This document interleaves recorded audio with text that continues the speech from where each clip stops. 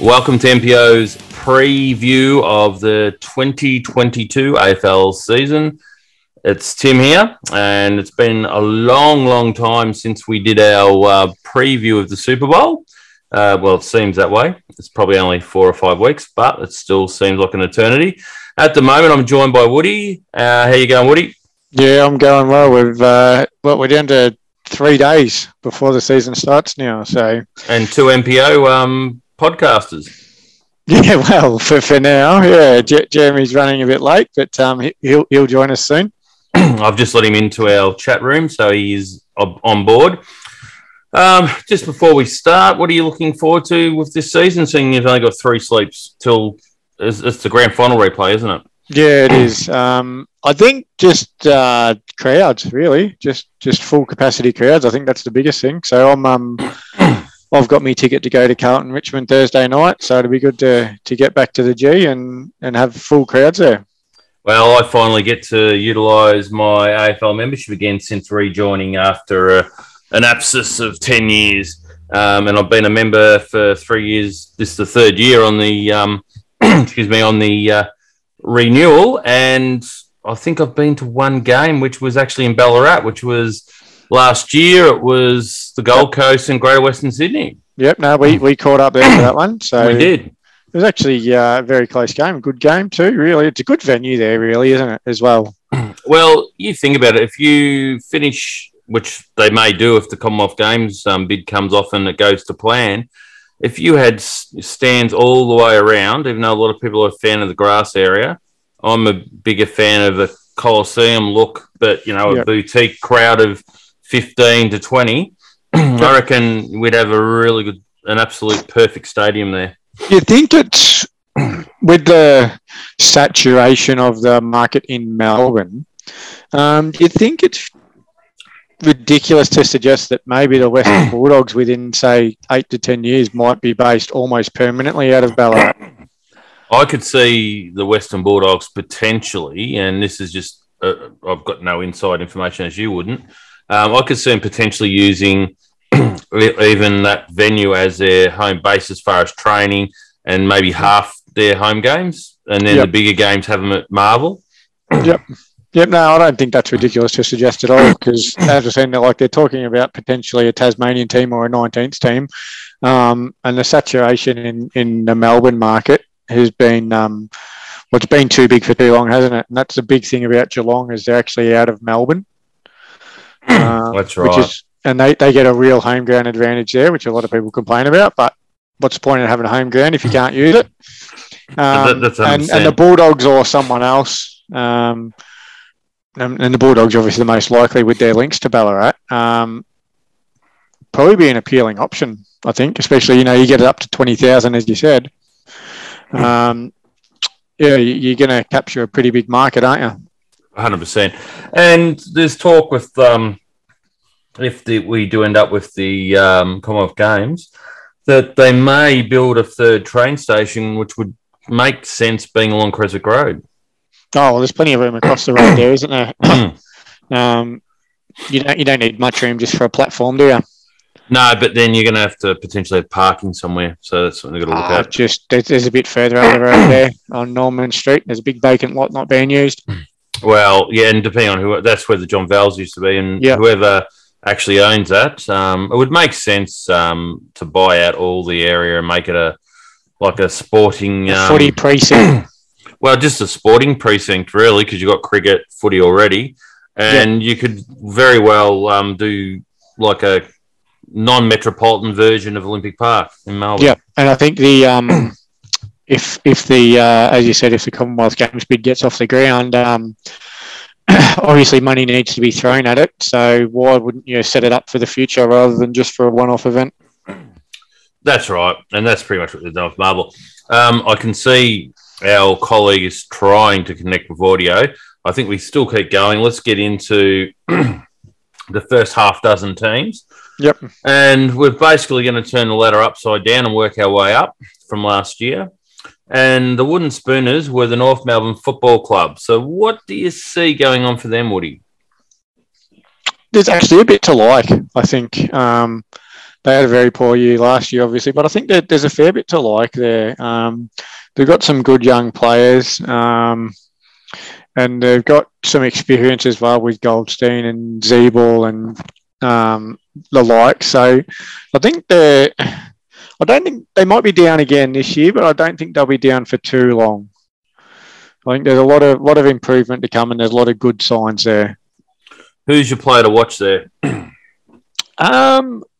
I've got Nick Larkey. Okay. I think he kicked 6 or 7 goals against Carlton last year.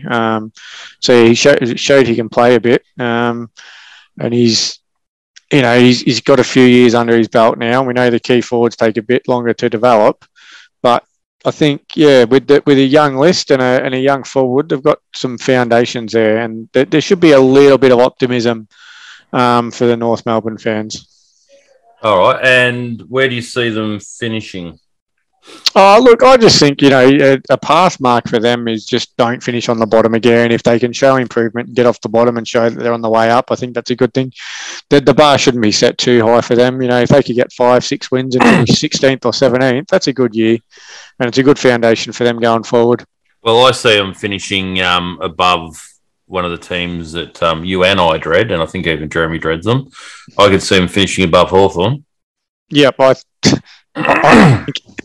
I think everyone might finish above Hawthorn this year. Well, let's be brutally honest. Most of the AFL community, bar Hawthorn supporters, are hoping that anyway. So, yeah, and I think we've got. If you look across the North Melbourne list as well, I think one guy that really needs to step up this year, and he showed glimpses last year, but probably not enough. Jaden Stevenson. He's got the talent, but does he have the application and the right character to apply it? Is he showing the reason why Collingwood were happy to let him go? Well, look, last year was a bit up and down for him, but I think get a bit of continuity, get a bit of confidence, and I think he could be a pretty important player for them. And one could argue he's still pretty young, so... Yeah, he still is, definitely. All right, I believe Geelong's number one supporter that resides in... well, it's not Delacombe, it's Winter Valley, would be Jeremy Wolf has joined us. Is that correct, Jeremy? No. Technical error. Jeremy is saying Jeremy's joined us, but it doesn't look like he has joined us. Oh. No. Just crickets from there. That's all right. We move on. We'll move on to the next club, which is another club that would be very popular to finish in the bottom bit.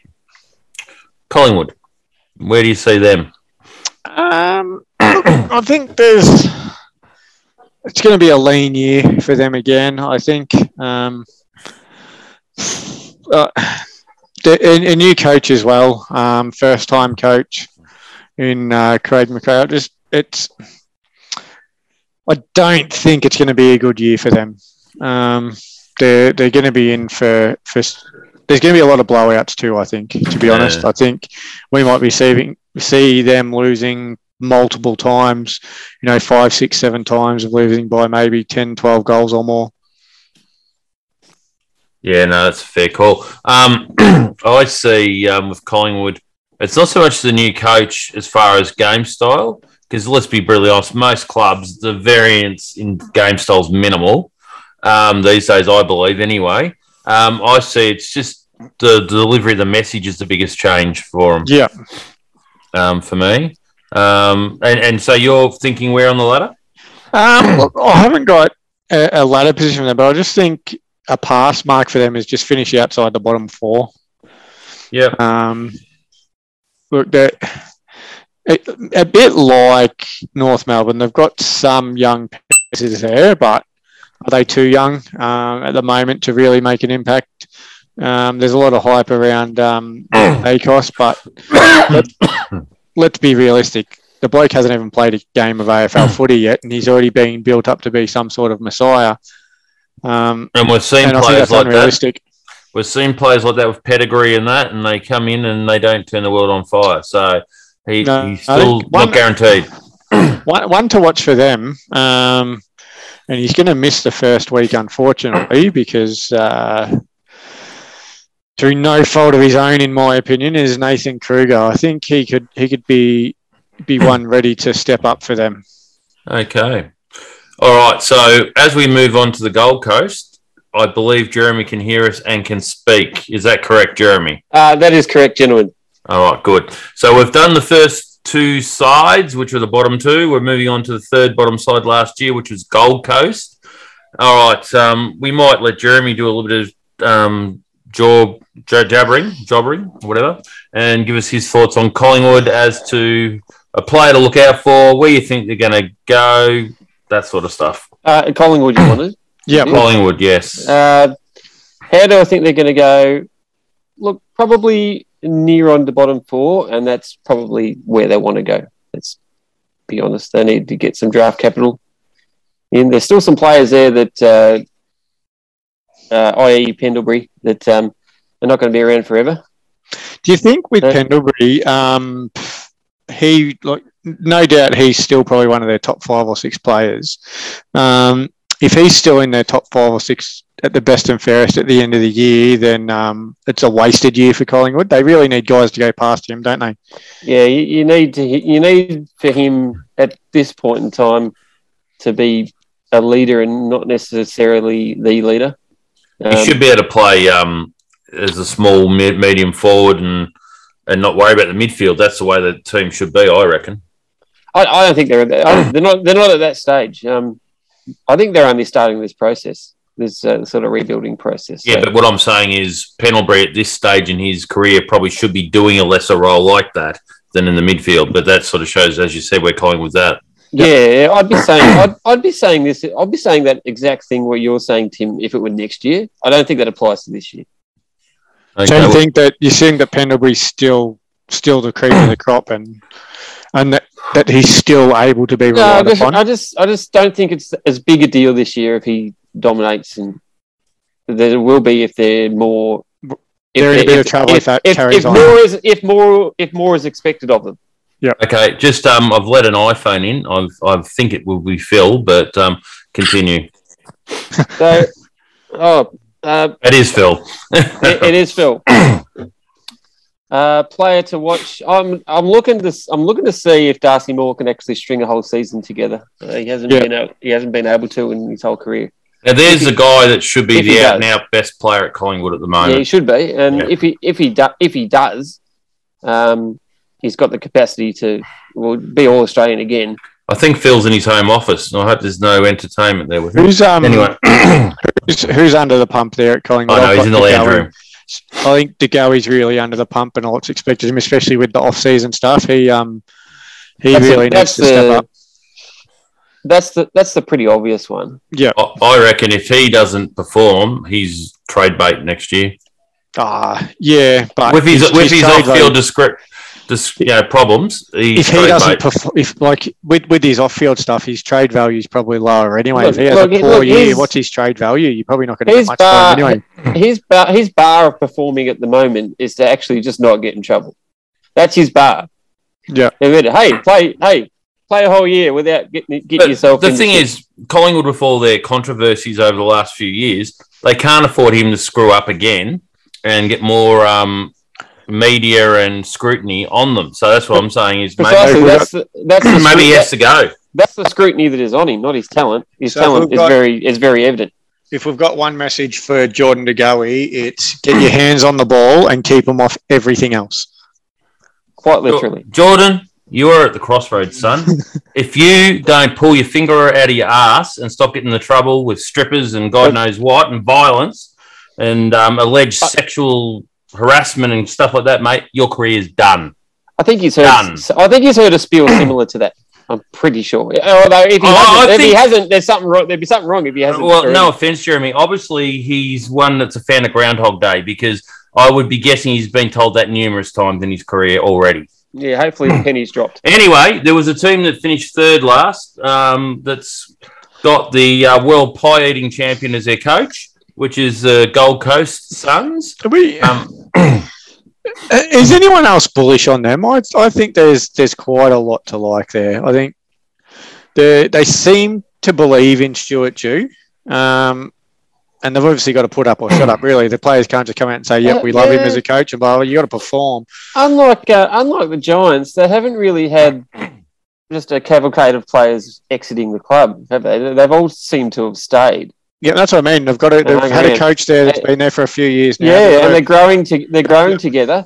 And it smacks of a team that you could see, even if it's not this year, that you could see going from bottom to very top quite quickly. I think is this the first time that we've been able to really see some positive signs there for guys? Obviously, Ben King is a big loss to them, but I mean, he sits out this year. He can come in next year, and if he's the player that we think he could be, I'm not prepared to say that yet because they have to show me.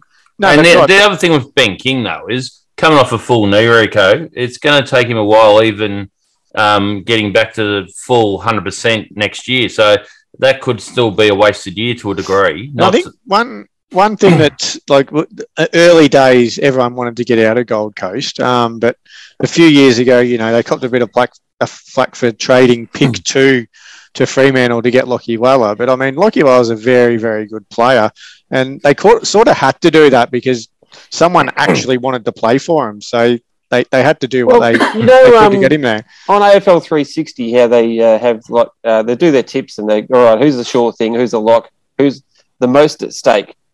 I'll put an argument in that most at stake in round 1 could be the Gold Coast because if I haven't seen a West Coast team as ripe for the picking playing in Perth as they are in round 1, and if Gold Coast are who they think they are or who they think they want to be, they should go in and win that game comfortably. I've actually tipped them. I think this is very, very winnable, and this could get their season off to a really good start. And who knows, a confidence building win over in the West, which I tip it, and they haven't had too many of.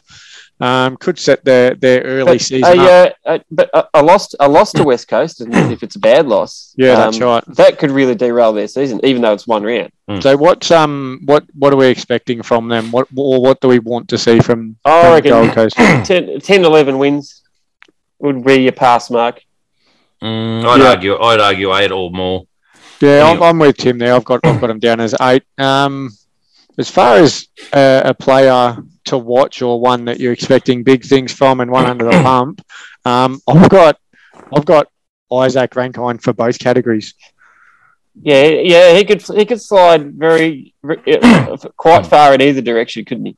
He could, and you know what? If he steps up and he was a very, very high draft pick, if he proves himself worthy of that pick, I mean, why can't they get double figure wins? Yeah, it's interesting. The Heat we should be probably saying the Heat should be on Stuart Dew, right, to a degree. I know he hasn't got much, but he's been there a few years now. It's interesting. Didn't the Gold Coast sign him on for another couple of years?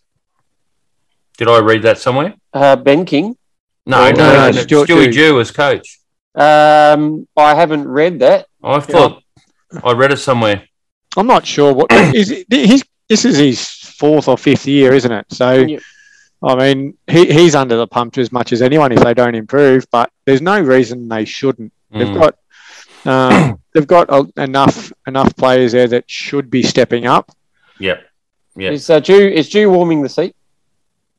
Well, that's going to be lingering in the background, isn't it? But if what I thought I stumbled on, I thought that would close those rumours. But anyway, I don't believe we've got any listeners in Coolangatta, so let's move on. The next team is Adelaide, who last season finished 15th. I don't see much positives for them myself. What do you think, lads? Yeah, I'm the same. I think they pretty much just stagnate this year.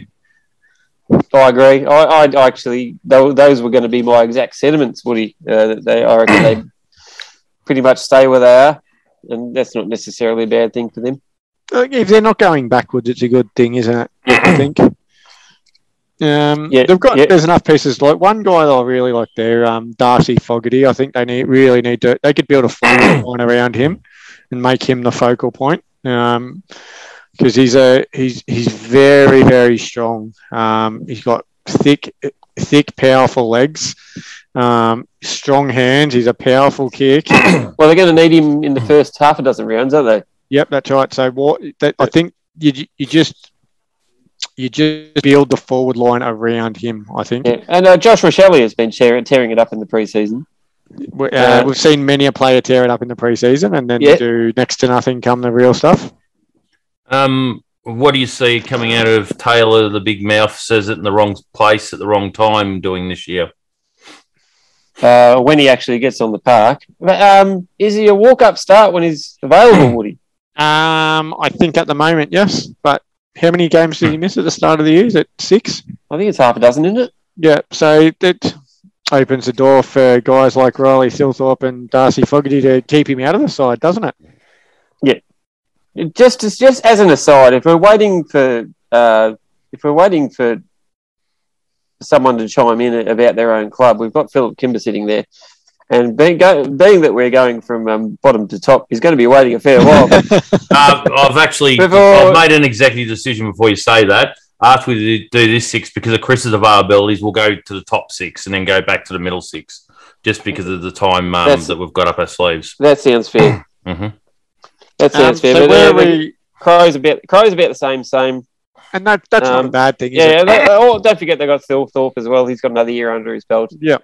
I'm just looking at the ladder from last year, and they got the club that I'm going to call the Avalanche this season that finished 14th. I think Adelaide could finish 14th. Yeah, some lofty expectations there. They can make a little climb. Well, I can see an argument that they might win some games at home to Collingwood, North Melbourne, and Gold Coast. Put it that way. Yeah, and they'll be playing those sorts of sides. And the Avalanche will finish bottom. So, is there anyone that we need to keep an eye on for them, or someone that you got high hopes for? I brought up Thilthorpe. Yep. Although key forwards generally. This is only year 2 for him, though. If they start out gangbusters in year 1, it doesn't necessarily translate in the second year. Nah, so you might. I think you might have gone maybe a year or 2 too early on that. But I mean, if he steps it up this year, I mean that's only a good thing. He'll get more attention from the defenders this year. So, just your mid-type players like your Ben Keys, McKasey, those types. They'd be looking to just have a slight improvement on the previous year. Yeah. Ben Keys had a very, very good year. So, if he can go to another level, again, good thing for them. Matt Crouch is on the park again, so he'll rack up the stats. That helps, doesn't it? And that probably helps a guy like Ben Keys, doesn't it? Takes a little bit of pressure off him, a little bit of heat off him.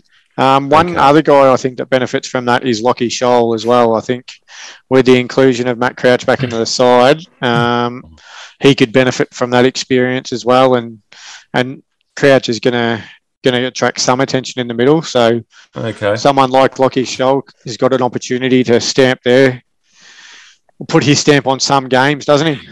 Freo better be careful in round 1 because sides rocking up to sides rocking up to Adelaide in round 1, just thinking they're just going to get the job done in Adelaide. Haven't fared well over the last round 1. All right. No. Okay, guys. Not many listeners drive 7 hours to Ballarat, so let's move on. The next team we have, I'm going to skip the Avalanche. We'll do them last. It'll be a good way to finish off the segment. We'll go to Carlton. I'll let you guys take this first. I'll say it now. My gut feeling is Carlton will be big improvers, but will just miss the finals. So they finished 13th last year. I could see them getting up around 10th or 9th. But I just have question marks over Curnow as far as will he get through a full season? Because I think if he gets through a full season, as Woody has sort of flirted with in conversations on social media, between him and the worst set shot I've seen that's won a Coleman medal, because he does the banana every friggin' time, I could see them probably finishing up there. Well, that's the thing. If they play 20 games together, they should be kicking 100 goals between them, shouldn't they? If basing McKay off last year and the talent that Curnow has shown when he hasn't been injured. Well, Carlton, I think what they need is continuity. Maybe the same or near on the same 22 getting around the park in consecutive weeks. I think they need accountability, which wasn't a feature of David Teague.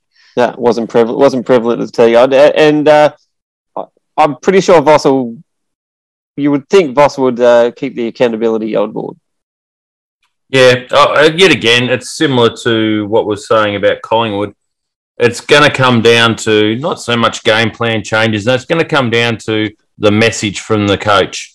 We'll talk about that before you come on. That like most game plans, to be honest, from top to bottom, aren't that dissimilar in the modern game. There's tweaks, but there's nothing major. But for me, it's going to be the message. Do they take on the message with Voss, and does it sort of resonate with them? Yeah, I mean, well, Voss, Teague made a career of trying to be mates with all the players, and I don't think that's Vossi's go. I don't think Vossi didn't try to be mates with all his teammates when he was winning premierships. No, that's right. He doesn't care much for that. But one thing that every teammate of his did do was respect him. Yeah, I think it depends on the weather with Jason Ackermanis, but yeah, you're probably right. I'm talking about his on-field presence. I mean, Ackermanis may not have liked him as a bloke, but I'll tell you what, he would have rather run out with him than against him. My word, he would. Yeah. Well, I'm going to say something very controversial. I think Ackermanis was a better player, but anyway, all you're going to do is get my support there. I'm not saying Voss was horrible. At the same time, Voss would have nothing but respect for Ackermanis either. On the pitch, on the field, yeah.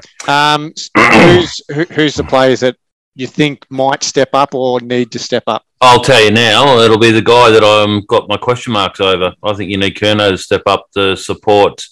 McKay, yes. McKay, yeah. No, that's only due to health. He needs to get. Oh yeah, but he's maybe his body can't hold up. We've seen other players that have had that problem. Yeah, it's happened to many a player before. What do I say? The best ability is availability. That's right, and that's the only ability. It's the only thing that Charlie Curnow hasn't shown. All right, so Jeremy, where do you think they're going to finish on the ladder? I think I'm going to back him in. I reckon they might finish about 8th. Okay, what about you, Woody? And listeners, bear in mind. Excuse me. He is a Blues supporter. I'm going to back the Blues in. It's their time. No, that's right. I think finals is a must. If they don't make the finals, it's a failed season. I'm expecting big things. Well, we've seen in the pre-season game against Melbourne. It's going to be no surprise to you guys that I'm going to talk about Matt Kennedy because I've been a big fan of his for a long time, and he showed in that practice match what he can do. Lockie O'Brien, I think he's ready to play a regular role as well. Okay. And don't underestimate George Hewitt's role as well because he's taken a lot of heat off Cripper. And Cripps will only benefit from guys like him and Matt Kennedy stepping up, won't he? Okay. Just so you're saying they've got to finish in the 8. I'm looking at what they had wins-wise last year, and I did say anywhere from 9 to 10. As in like positions. They had 8 wins last year. I reckon 10 wins is a tick. Whether that gets them in the finals, who knows? Yeah, but 10 wins should get you in the finals. No, but I still think it's a tick for them based on last year. Yep. Now I've set a bit of a higher bar than that. I think your bar may be a little bit unrealistic. I think I'd back them in. That's subjective. Where they lost a few games that they should have penciled in as wins last year, I think they win those games this year. Okay. All right, that's enough about the boys from whatever they call their joint now. I still call it Princess Park. We're moving on to everyone's favourite demise this season, and that will be the mighty Hawks, or not so mighty. I'll just be blunt. I got a bit excited there because the tone's raised. I'll say it straight out. Bottom, and probably 4 wins would be the most I see them having. Yep. I don't really have anything else to add to what you've said. I think they're my favourite for the wooden spoon. I don't think that there's a lot to like about them this year. Sam Mitchell coming in as coach. Only the most ardent of Hawthorn fans would like the names that are on the paper. Yeah, I've got Sam Mitchell as under the pump just because of the circumstance that's led to him in that position. And Woody, he's the sort of bloke you'd go out drinking with, and he'd use you up for the couch for the night, and then he'd piss off them before and leave a mess. He's not a good bloke. No, I don't think so. I think part of the reason that probably spew on the floor and not tell you as well. I think he probably led the charge to oust Clarkson. Yes. He would have played a big part in that. I think there's a lot of self-interest from him. What was that famous political name in the US that stabbed the president in the back? Benedict Arnold? I think that suits him, doesn't it? Yeah, he's under the pump straight away, and I think if he's not going to have the honeymoon periods as what another coach might have. If they only won 3 or 4 games, that wouldn't surprise me. Yeah, I reckon 4 tops. Yeah, I said there's not a lot to like about him, but I think there's one guy that I'm keen on seeing, and he could get a chance with Ben McAvoy. I know Alistair Clarkson liked to use him in different positions, but I think Ned Reeves could make that ruck position his own if they push McAvoy forward a lot more. It'll be Reeves and Lynch will be fighting for that. Yeah, but what has Lynch shown us before, really? Has there been a lot to like about him? Has he shown that he's going to be, well, maybe not a dominant, but it'll just depend. Yeah, just depend on if he gets the opportunity. If when he gets the opportunity, we can make a judgment on whether he takes it or not. So, do we see any scenario where they finish outside the bottom 2? Is anyone got them finishing higher than that? If 2 of the sides above the bottom 2 do the Manchester United thing in a plane and lose their whole playing squad, yes.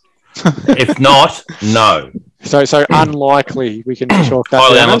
Just before we go to a break, let's just get the love sponge, Phil Kimber, to give us his opinion on Hawthorn, and that might be a good lead up into him joining us in the next segment. They're in all sorts of trouble, I think, boys. I've said in numerous group chats, I sort of see Sam Mitchell a bit like Matthew Knights. That Matthew Knights, when he was at Essendon, took over. Kevin Sheedy was arguably, the best Essendon coach ever. And then, within 18 months, he got given the arse because he just couldn't get the results on the board.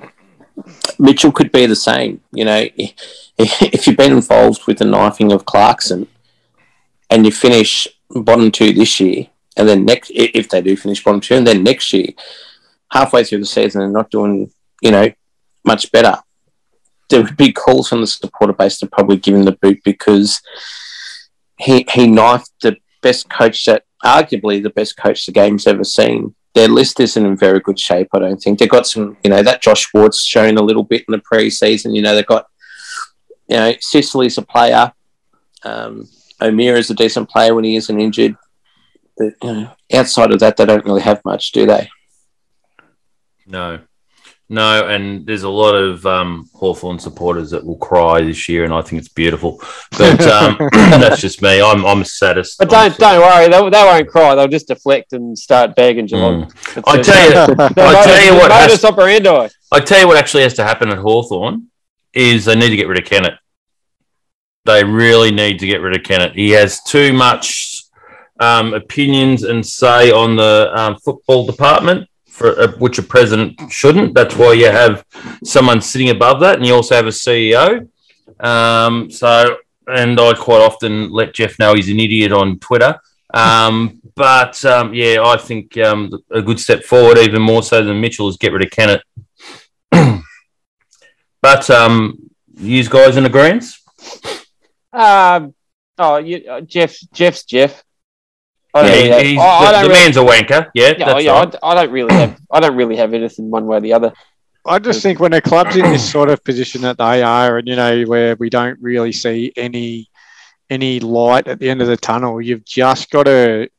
It's top to bottom. You've really got to look at every position, don't you? Yep. Bye, Jeff. And my good friend Don Scott has got a similar opinion. I think he's over Jeffrey from what I hear on the You Cannot Be Serious podcast, because he tries to slip in Hawthorn all the time, and he's not a fan of Jeffrey Kennett. No, he won't let Kennett induct him as a legend in the Hall of Fame, or he wants it done at the general meeting and not at a ceremony. So there are odds there. And to be honest, a great of the club like Don, that was also a tin rattler to save him and whatnot like that, good on him, because why should he have to put up with the wanker saying what's going to happen? Yeah, standing his ground. I like it. Anyway, I think that's time for a quick break, and then we'll come back. We'll reconvene, and we will go from 6th to 1st from last year's ladder standings. And we will hear the wisdoms of the Ballarat's love sponge, Phil Kimber. Yeah, All right. He's going to need to have a shower after. Oh, I'm just glad he's not working from his home office tonight. We'll see you on the other side of the break.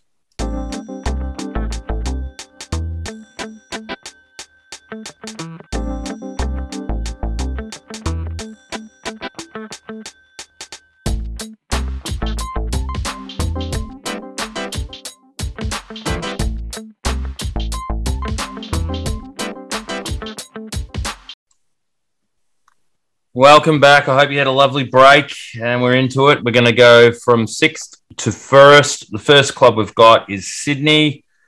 What are your thoughts, Phil? I think they'll be thereabouts again. I do like their midfield, and they do have a couple of sneaky forwards. What are your thoughts? Yeah, I agree with you, mate. I think they can be there. They're probably in that 6th to, they could be anywhere between 6th to 10th this year, because obviously, you know, in order for teams to come up, some teams need to go out. Sydney could be one of those teams, but I think they probably surprised a lot of people last year. If we look back at this season in 2020, if you had said that, you know, by round 4 or 5? I think they were 4-1 or something like that. I don't think too many people would have seen that coming. But yeah, no, they've got a good list. You know, they've got a really good young key forward in Logan McDonald. They've got about 25 ruckmen now. What have they got? They've got Laddams, Sinclair. They've got bloody Hickey. Laddams, Sinclair, Hickey. Naismith Naismith's still there. They've got way too many, don't they? And I must say, though, Hickey probably had even though he's getting a bit on in years, he probably had a breakout season last year in Sydney. Not just Hickey, though. Him and Sinclair worked really well together, which it surprised me that on the back of that they went and got Laddams. I think it was more a case of, it might have been more a case of Laddams wanting to go home and Sydney. They can still, that's the thing, that just because a player says he wants to go to a club doesn't mean the club has to get him. No, they can easily refuse, couldn't they? That's right. The Swans, what they won't have this year is the element of surprise. They won't have the element of surprise, but they'll still be very, very good. Yeah. Yeah, if you remember back to our old podcast about 12 months ago, Philip, I was very bullish on them. You were, mate. Yep. At the time of calling them to make finals, and that had come to pass. And you probably weren't too far wrong. They got 15 wins last year. Yeah, and I'm gonna say neither up nor down for me. I think they're going to probably I see them losing in an elimination final. I think they're going up, actually. Usually we see a change in the top 4 from year to year, and I've got them coming into the top 4, and then when we get to the other team, I'll tell you which one I think's coming out. I think you're talking about Sleepy Hollow, but anyway. It happens every year, Tim. And it does it. I think Sydney, they're the ones that are probably going to jump into the top 4. They're the obvious ones for me. I think Logan McDonald, Phil touched on him before. I think, he showed it a little bit last year, and another year in the gym for him. I think I know we say key forwards take a bit longer to develop, but I think he could do some pretty exciting things this year, I think. And Mr. Concussion's apparently been playing very well up back for them. Adam McCartan, yeah. He has, yeah. He might get a gig in round 1, I think. He might be the go-to backman that they'll have instead of Alia. They probably missed him a little bit last year. Mm-hmm. Yep, he could slot into that back line nicely, I think. I think the Swans really rate Logan McDonald as well, because they've taken a 4-year deal to him. Mm-hmm. You don't table a 4-year deal to a 19-year-old that's played less than 10 games unless you see him as part of your future. I think they rate him. Yeah. He'll be getting a few games this year. There's two types of clubs that do that. There's ones that are very well run and very well drilled, and then there's ones that are desperate and stupid. And Sydney are definitely not the latter. Correct. One thing that'll be interesting, though, is they're now crying out that the standard of living's gone up and they want more money. You know what? Fair enough, yes, Sydney might be one of the most expensive places to live, but When you're on $350,000 a year, I think you can cover the basic cost of living quite comfortably. Maybe you need to reflect on your lifestyles probably more. Yeah, that's right. I think maybe the rookies might be entitled to a little bit more, but if you're on upwards of 300,000, you're probably barking up the wrong tree if you're saying you need more money to get by. And look, all I can say is harden the F up, because the whole country's suffering at the moment. So don't just think because you're on your 350 plus that you're a victim, because you're not. Agreed. Anyway, I think that's enough on Sydney. I don't think we've got too many Sydney listeners. We'll move on. Someone that's close to the heart of us Ballarat people, I guess in some ways, because they do play some games in Ballarat, is the Western Bulldogs. I think even if we're not Bulldogs fans, just the fact that they're bringing AFL to Ballarat, I think we've all got a soft spot for them. My thoughts are, I reckon they finished 5th last year on 15 wins. I still think they're a team that's going to be thereabouts. They made the grand final, yes. The grand final was the result it was, but they were in it up until a certain stage where there's a couple of dodgy calls I'll ask this question to you, Phil, because you're a Melbourne supporter, so see it through your eyes. There was one time when to shepherd the player, the Melbourne defender, it would have been the Melbourne attacker, sorry.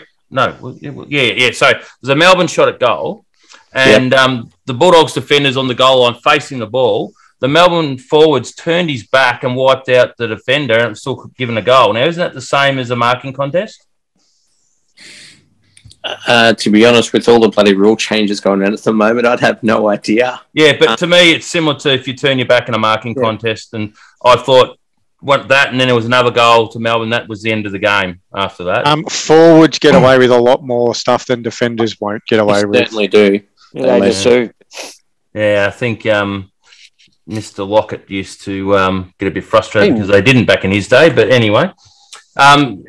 Bulldogs. I still think they'll be, flirting with the top 4. It was probably only a month of shite football before the finals that they dropped out of the top 4 anyway. But will they miss Josh Bruce this year? Because I think he may have been very helpful in the last finals.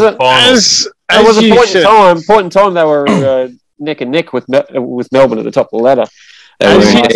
As you said, Tim, and got absolutely stoned by popular demand.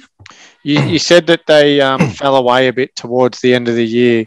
I don't think it's a coincidence that them dropping games coincided with Bruce coming out of the side. And heavens forbid that I actually said Bruce was their most important player last year, and I got absolutely stoned because apparently he's useless. But let's not confuse most important player with best player. Correct.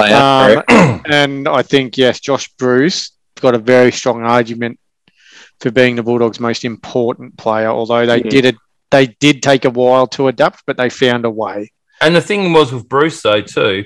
The year he had at the Bulldogs last year was equal, if not better, than his best year at St Kilda. And I think that was definitely his best year. He had a few good years at St Kilda as well. So, I think he performed. And let's face it, the game doesn't help big forwards. I really felt sorry for Bruce because it was the way he went down as well. Like to go... there's only 30 seconds left in the game or something. It was pretty much like right on the siren and he does his knee and you think, shit, like why couldn't his knee hold out for another minute? As much as it pains me to say, and it might sound a bit savage, but we'll try and concentrate on the players for the Bulldogs who are going to take the part this year. I think we were just emphasising how important he was, Jeremy. Actually, I'm not arguing last season, and how we're going to go without that player for the whole season. You won't get an argument from me. I'm sort of probably leaning towards Tim's way of thinking here. I've got them missing the top 4. And Josh Bruce is a big reason for that. Unless Ugle Hagen can step up and play that role, which I don't think he will. Not as a second-year player. Not on what he showed last year either. No. He's a long way off, isn't he? I see Treloar with a year under his belt of the Dogs having a real winning year. I think Treloar is a very, very important piece to the Dogs this year, and not ridiculous to suggest that he might win. He could win their best and fairest, or even be a top 5 or 6 in the Brownlow. Yeah, he legit could. Yeah, might steal a Brownlow. would not completely surprise me. Wouldn't be shocked by that. And while we do that, I'll just quickly look up his odds. This is the year of the steal anyway, but that's another discussion. So do you think Treloar's a standout player this year, Woody? Yep, I think he's ready to step up, and he showed that in the preseason game too. He got a lot of the ball, and his kicking still leaves a little bit to be desired at times. But gets the ball going. Gets the ball going their way. Let's be honest. How many really reliable kicks are there in the AFL these days? And his running power hasn't waned either. No, he's still got that speed and that pace off the mark, doesn't he? Yeah. Don't underestimate the drive they get off the back line through Caleb Daniel too. He's very important to them.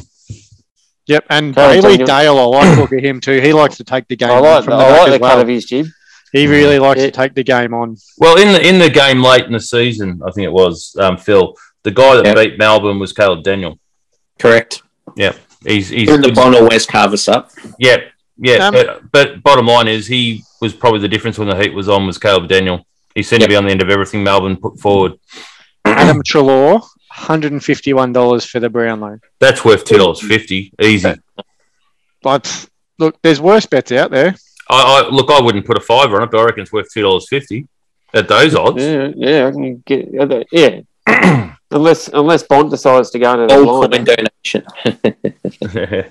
You've also got might actually be a good one for the podcast to put some money on him for the Brownlow. We can chip in $1 or $2 each, I'm sure. Yep. But we know Bontempelli, McRae, and Hunter. They're going to get their numbers. Yep. I think it's just with the Dogs. It's just about how they use their dominance. Yeah, and Treloar took a little bit to get going last year, didn't he? Yeah. And there's a few different reasons for that. Obviously, the circumstances that led him to jump ship and whatever else, and then a few injuries and whatever. But a full preseason under his belt, if he's firing round one, the Dogs might even be able to start the season off with a win. Well, do you think you will see Bontempelli playing more of a key forward role? If Treloar has the sort of season that we're alluding to, then why wouldn't you? Well, he might be the replacement for Bruce. He's got the capabilities of doing it. Yep. My player that's got the microscope on him and could be a bit of a burn if they don't pull a finger out of their ass is actually the Bont, because as Woody knows, and I think Jeremy and also Philip would know, I believe he's the best player in the comp when he's up and going. And I think he's a little bit ahead of the next best, not greatly, but just. But I think he needs to do that for 22 rounds and finals. So that's why I think he's under the pump. Well, that's what he needs to do to get him a premiership. Yeah. I think Tim English is under the pump. I think he's out of contract, I believe, at the end of the year. Yeah, they've invested a lot of time in English. They've invested a lot of time, a lot of effort into him. I mean, he's had patches where he's played 5-6 really good games in a row, and then he's had patches where he's played some just absolute shockers. Okay. What about you, Phil? Who do you think?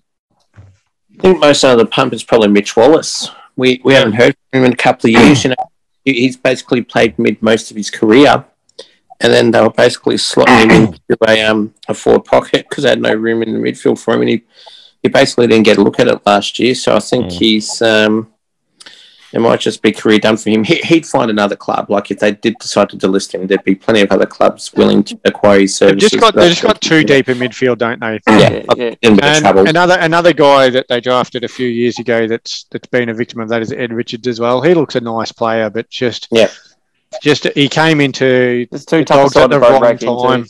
Mm-hmm. He was a smoky. He was a smoky for the what they call it, the rising star when he first started. That's how good he was. And look, there'd be 6, 7, 8, 9 clubs that'd be happy to take him. Correct. All right. Just before we move on, I believe the most important player at the Bulldogs, and they need him every game, and that is Mr. Liberatore. Yeah, supremely underrated. You can just rely on Libba. Yeah, and Libba has to be the most important player this year because Bruce isn't there doing his role. So and just some really impressive tattoos as well. Yes. Anyway, that's enough love for the Bulldogs. We'll move on to the boys from Brisbane Town. Geez, are they gonna be there without? It's Hipwood, isn't it? Yeah, he played out this week. He's still gone for a bit of this year, isn't he? Yeah. Are they contenders to be? Are they contenders, Woody, to be the? Are we sure they're going to be that good team? Well, I said before that Sydney are the team to jump into the top four. Brisbane are the ones to drop out.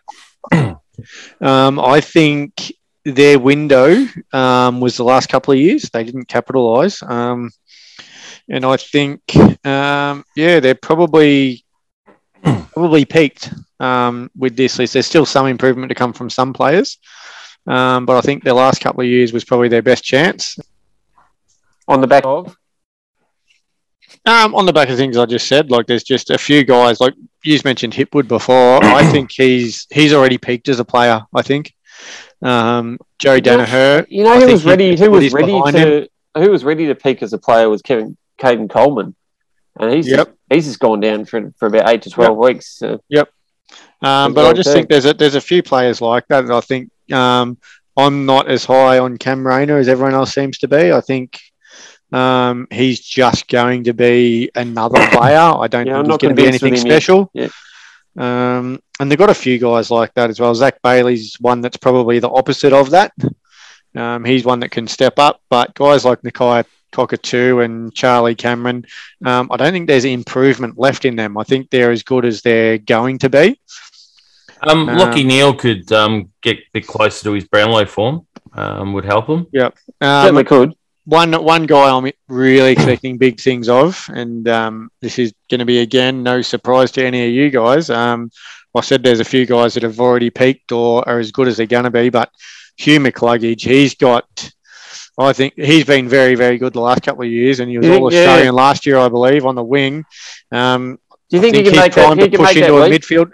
I think he's primed to push into a midfield role, and he, if there's one player in the competition that's ready to just break down the door and announce themselves as an elite player of the competition, a bona fide A+. So yep, Hugh McCluggage is one of those, and then there's another one I'll mention. So Bontempelli, Petrarca gone, probably Fife.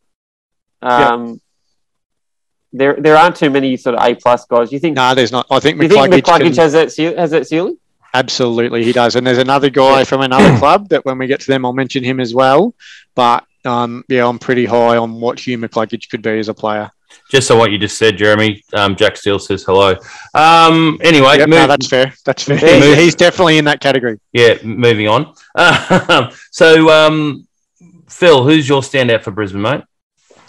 My standout last year would probably be Jared Lyons. I still can't believe how he got there in the first place. How he got there is just laughable in itself. Like, here's a bloke that started his career at Adelaide, got the arse, goes to Gold Coast, laughing stock of the competition, gets the arse.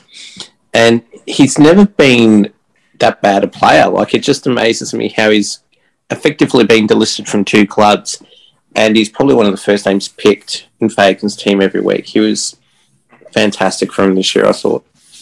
Okay, and guys, Jeremy, your standout, sorry. My standout for the Lions? Yeah. I'm tipping Joe Danaher to turn it on and have a good year. Okay, and he did. There you go, you heard it here first. Jeremy Wharf picking Joe Danaher for the Coleman medal. And in fairness, in fairness, the Caden Coleman medal. He did have a good return games-wise, which he hasn't in the past. So yeah, got to get some continuity. I think he was consistent. He was just a consistent contributor last year. I don't think he was a match winner or anything special, but he just did what he needed to do every week. But he's another one of those players. He's almost like who is it? Friggin' one of those rockers.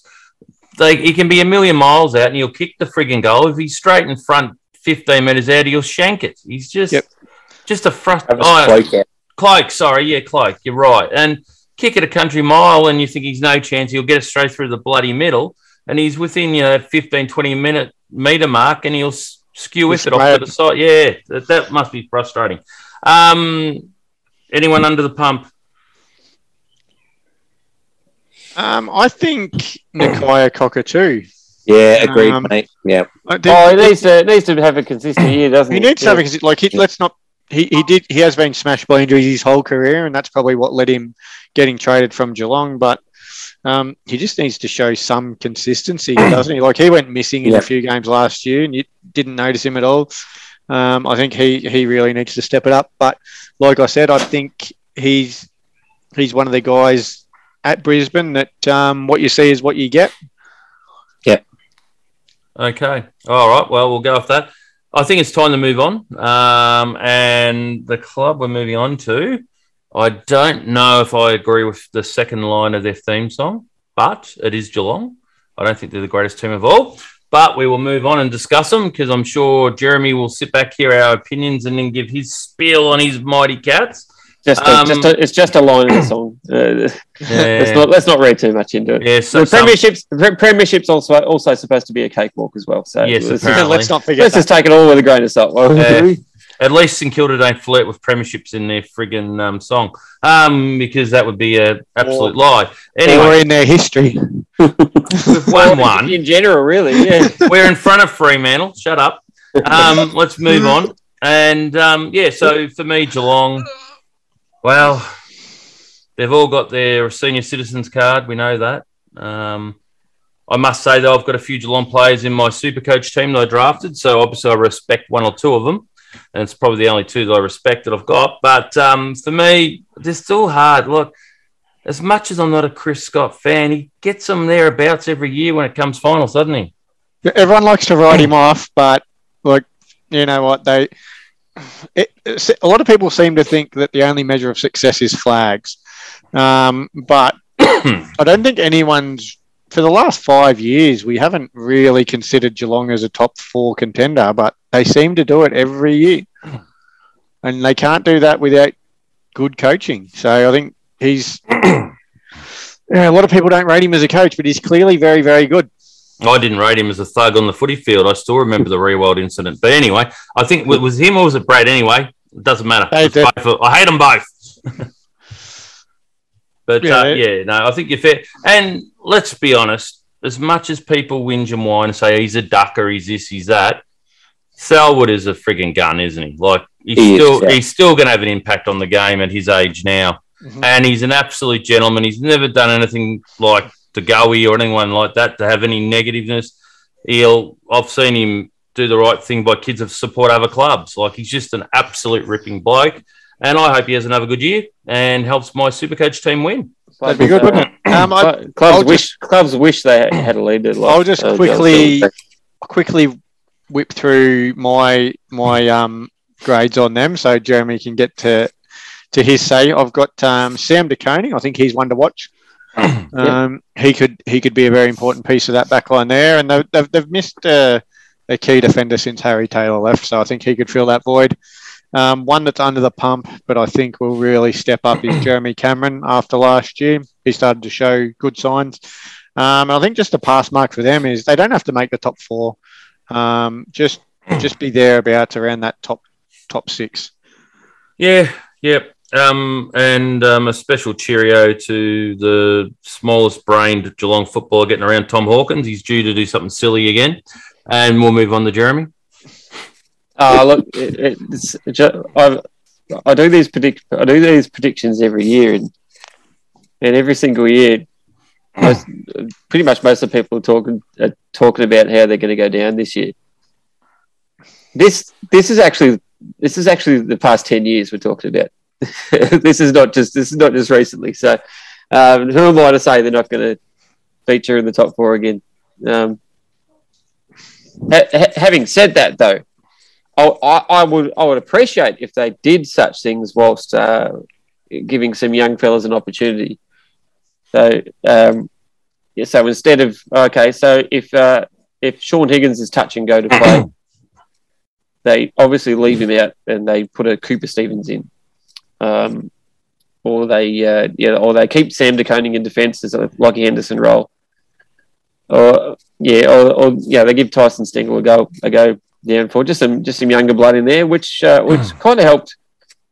In the year we won the flag, 2011, we had a sputtering youth like your Mitch Duncan and Alan Christensen and whatnot. That actually really helped the team. So if Tyson Stengel pushes a Sean Higgins or Luke Dalehouse out of the side, that's not a bad thing at all, is it? No, not to me. Hell no. Probably more so Higgins than Dalehouse, but they're both probably not dissimilar. Yeah. Oh, look, I think more likely Dale House would get picked ahead of Higgins anyway. But He should. if Geelong are to stay where they are and look good for the next couple of years, guys like Stengel need to be pushing those guys out. Yeah, I don't think this. Last year, we were almost expected to go and win a flag with our recruits. This year's a little bit different. I don't think. I don't know. This is just my personal expectation anyway. I don't think there's as much pressure to get to a grand final or bust this year. No, as I said, top particularly around about the time, six. Because the time is coming. They're going to have to play some young blokes and put them in the team. They're not going to bottom out as dramatically as Hawthorn have. Geelong's side won't be that dramatic. They might, get down to 12th or 13th, something like that. But they won't be finishing bottom four. Not with Chris Scott anyway. No, he's too good a coach. He's the crickets are chirping. Who's under the pump at Geelong? Where do you start? We've mentioned Dalehouse and Higgins. They're surely on their last go. You'd reckon Higgins is the standout under the pump out of those two, though. Yeah. But, I'd like to see Ratugolea play a more significant role, but that's more to do with where he's positioned probably than anything else. But that doesn't put him under the pump.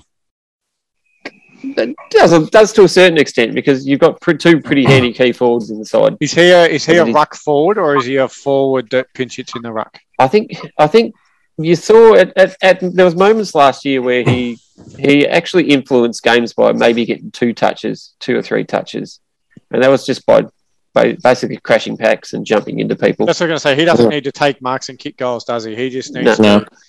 So he was able to run through opponents and get the ball to ground. And if we can do that and have both the Myers and Stengel in the side, it's going to make us a little bit more potent. I think he's a forward ruck than a ruck forward, because if he was a ruck forward, they wouldn't have gone out and got John Segler last year. They would be putting more faith into. I think they would have, because the one thing that happened with John Segler last year that made him appealing to Geelong was he turned 30.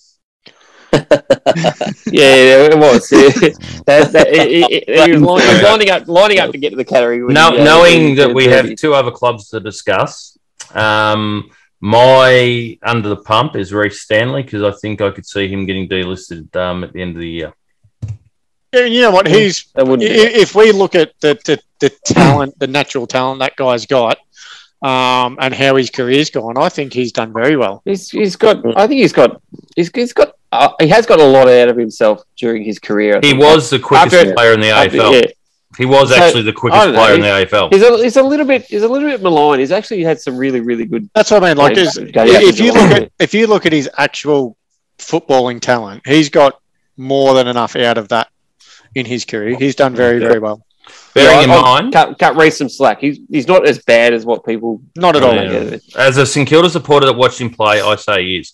I've seen him live enough times to know he can be a liability. Anyway, he's been a lot better at Geelong than he was at St Kilda, though. Okay, enough of that. Our 10-minute warnings come up, so let's move on to the next club, which is Port Adelaide, and I have this amount of interest in them. All right, so let's make it quick so we can spend a bit of time on the Ds. On the Ds, yeah. All right, so for me, Port Adelaide, if they don't make a grand final, I'm not saying they have to win it. I believe the ex-Geelong champion will be out of a job. Well, being he's just signed on for another 3 years. I still think they will break.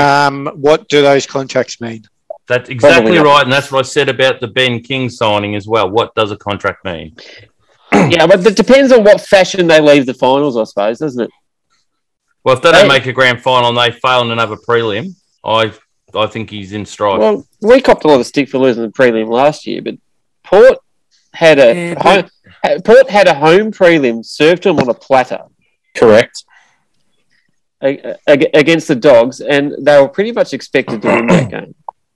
So they didn't cop as much heat as what Geelong did for losing the prelim last year, which I find baffling myself. Me too, mate. I'll quickly run through my picks. I've got a big improver or one to watch is Sam Powell-Pepper. I think the talent that guy's got is ridiculous. He just needs to harness it. He's not going to be, a guy that gets 40 touches a game, but he could easily be a 20-touch, 2-goal per game player. I think he's very important for them. Ken Hinkley's under the pump.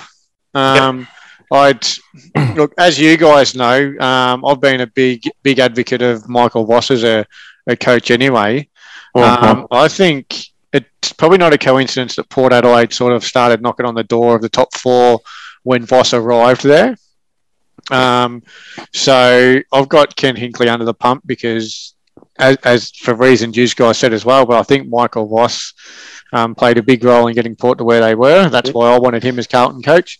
And the pass mark for them is a grand final. If they don't make that, they lose another prelim, as Kes said. So we're on the same page. I think, we're pretty much unanimous there with all that, aren't we?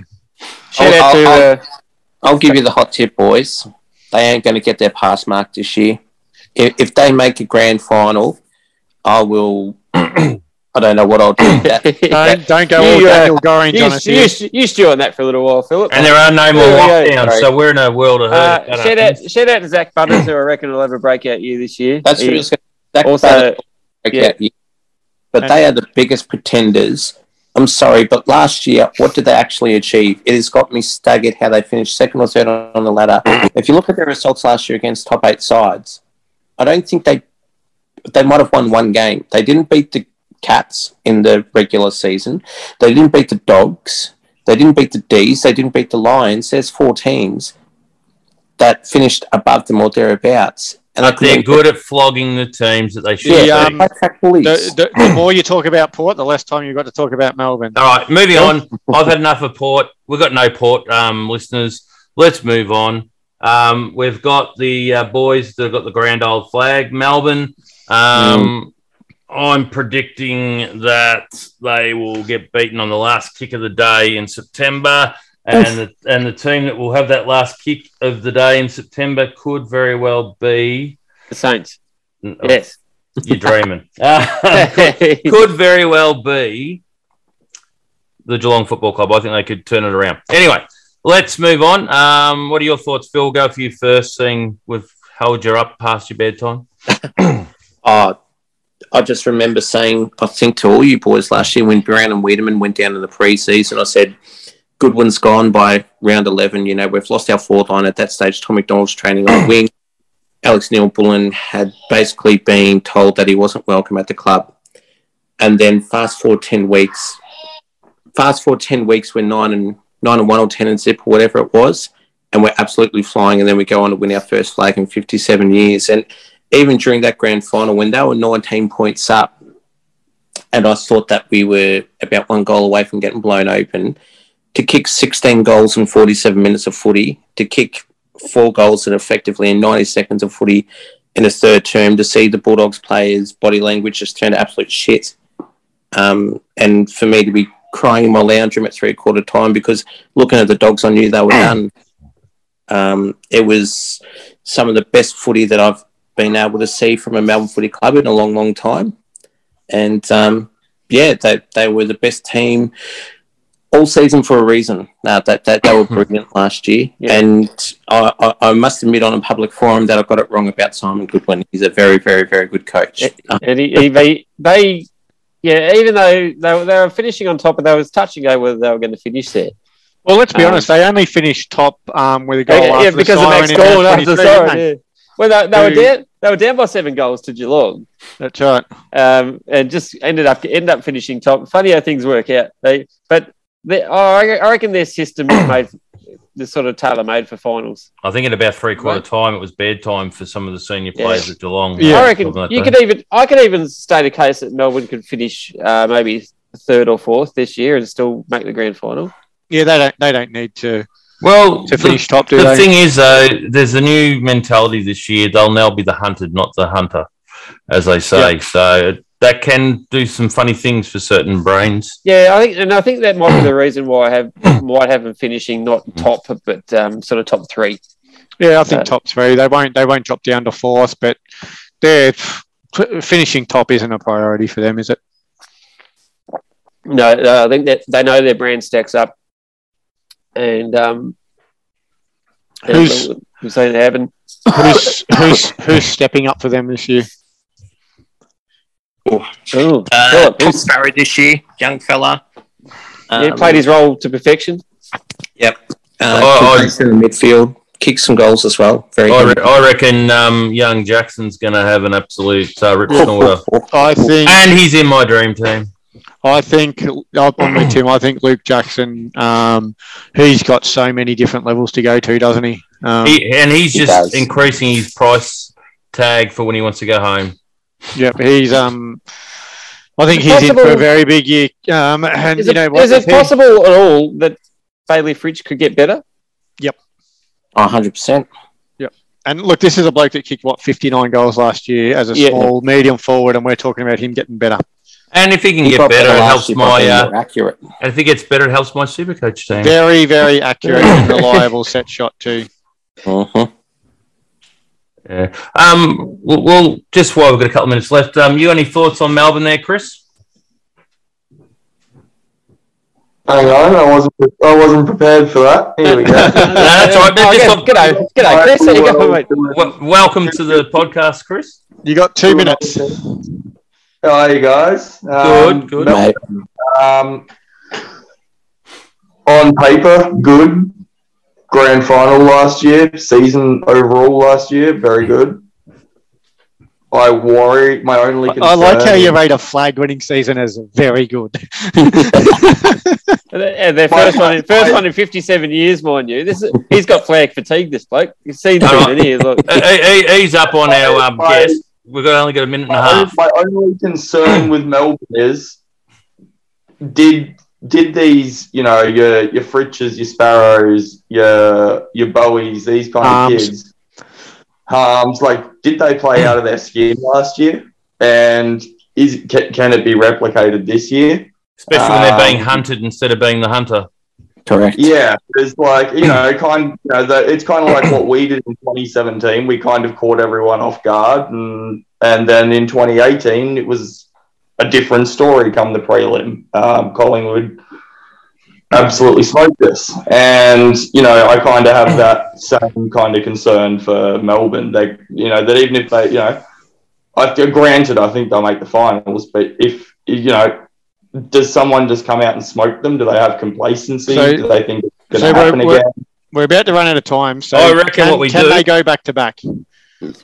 Well, I'll say no, because it is hard to go back to back in any sport. And what I reckon we do, guys? I'm not convinced on the framework that I saw before last season. Right. What we do, guys, I think we'll finish off Melbourne when we come back after the break, because I think there's still a little bit of discussion there. We'll be back on the other side of the break and back real soon.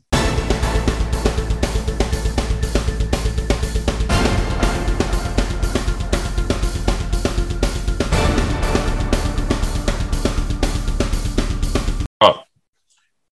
Welcome back after our second break of the evening or the day, whatever time of the day you're watching it.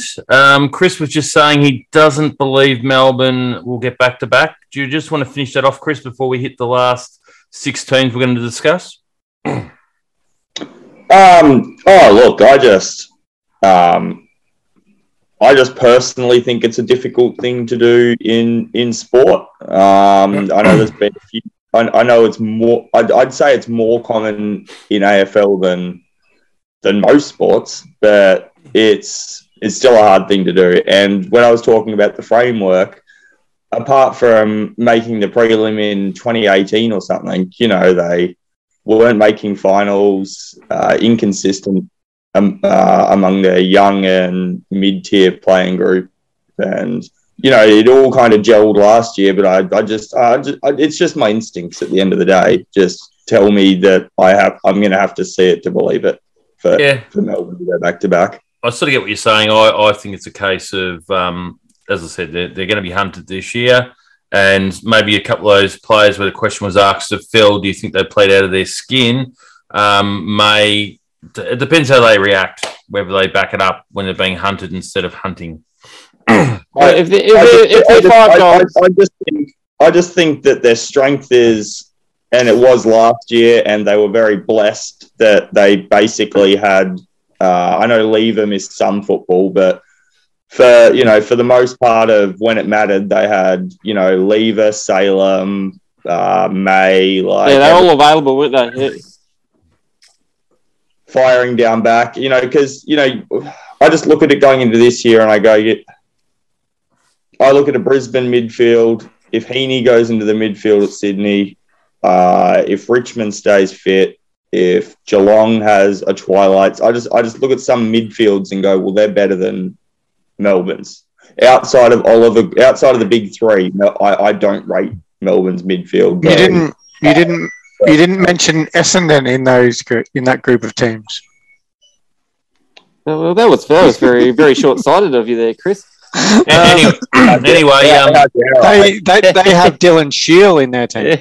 Anyway, let's move on to the next six because we are time savvy. But before we throw into that, I just want to acknowledge that Chris Jericho is greater than Edge, and we will move on.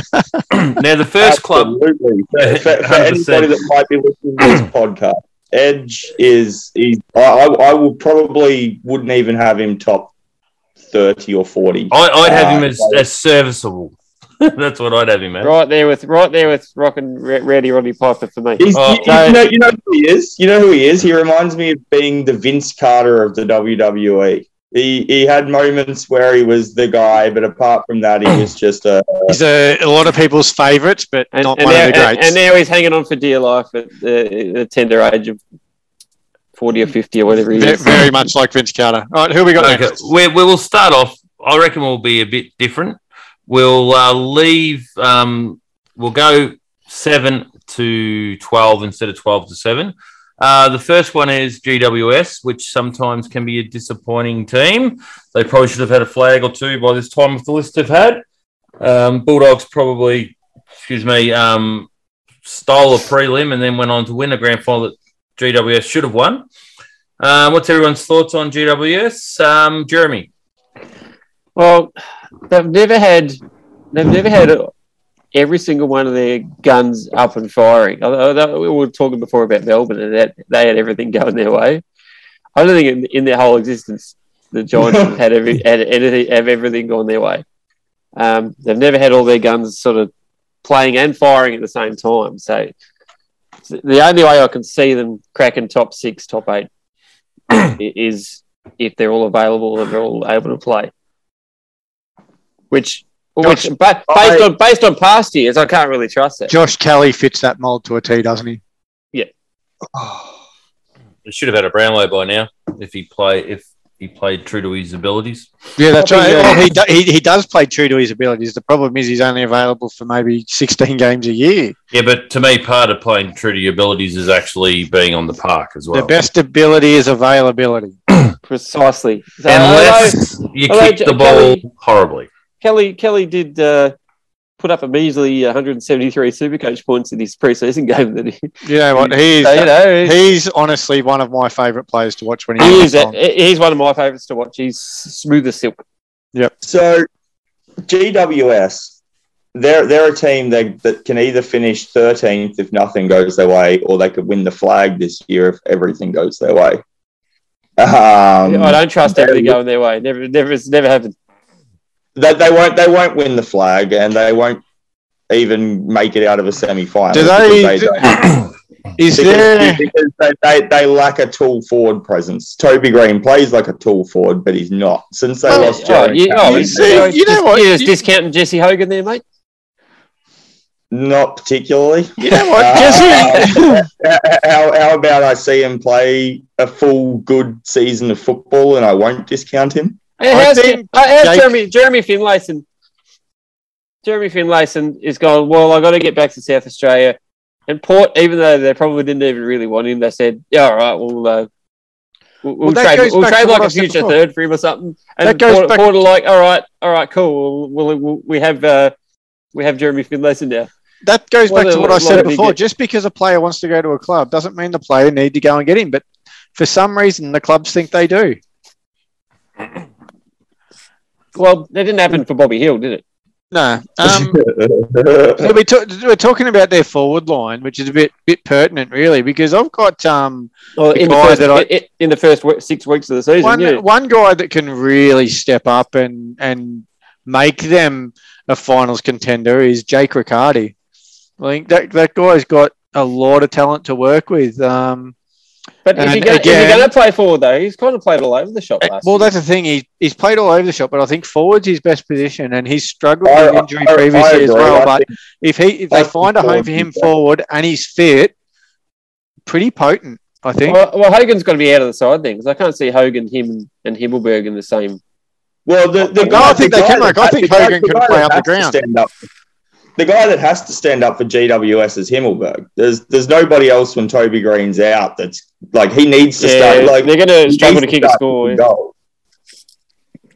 He needs bags. Himmelberg needs to start kicking bags, because GWS can't rely on Toby Green to kick 6 goals every week to make the finals. And that's what I mean. That's why if Jake Riccardi steps up, that takes a lot of the pressure off Green, and then Green becomes a better and more dangerous player. Himmelberg's got a little pressure off him, so rather than taking maybe the number 1 tall, he's taking the number 2 tall, and that has a flow-on effect down the line. And then guys like and don't expect anything up a little bit more as well. And don't expect anything from Toby Green until round 7, just quietly. Yeah. Well, that's the reason I have them missing the 8. I think that they'll start 1 and 5 or 2 and 4, and their season. That's where they set up the foundations for the seasons, though, isn't it? If Himmelberg, Riccardi, and Hogan can even get them to 3 or 4 wins in that first 6, then Toby Green comes back in. I mean, they're almost a lock for an 8. At that point, aren't they? Guys, just a quick question. Who was the fool that drafted Toby Green knowing he's going to miss 6 weeks? Was it the mad scientist? I believe it was. Yep. Well, look. He was on a futures bet. All right. He was just to be fair. I don't hate that. I don't hate it.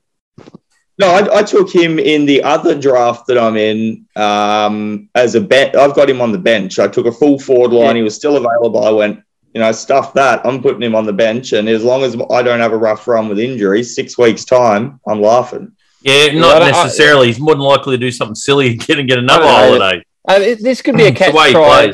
This could be a catch cry concerning the MRP in 2022. We could even make it a segment on the pod.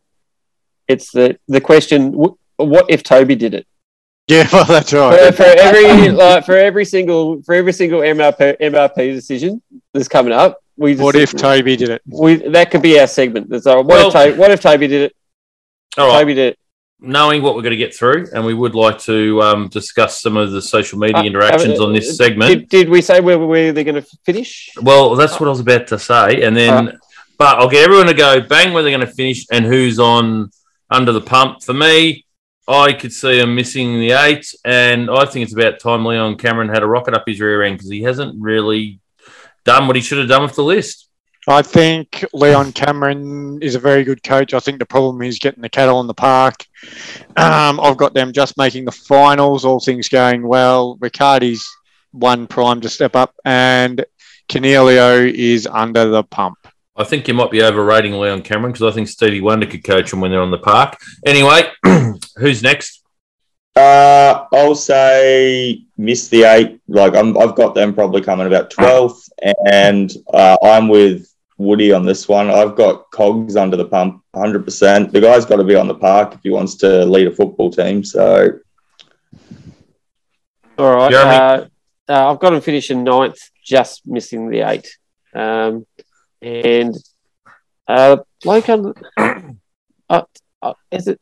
I don't know. Is it weird to say Toby Green under the pump? Only because we actually just want to see him on the park and just not do stupid shit. I think it's fair because he could come back after a 6-week holiday and do something silly with his record. Exactly. Yeah. So from that standpoint, how many games is he off being deregistered?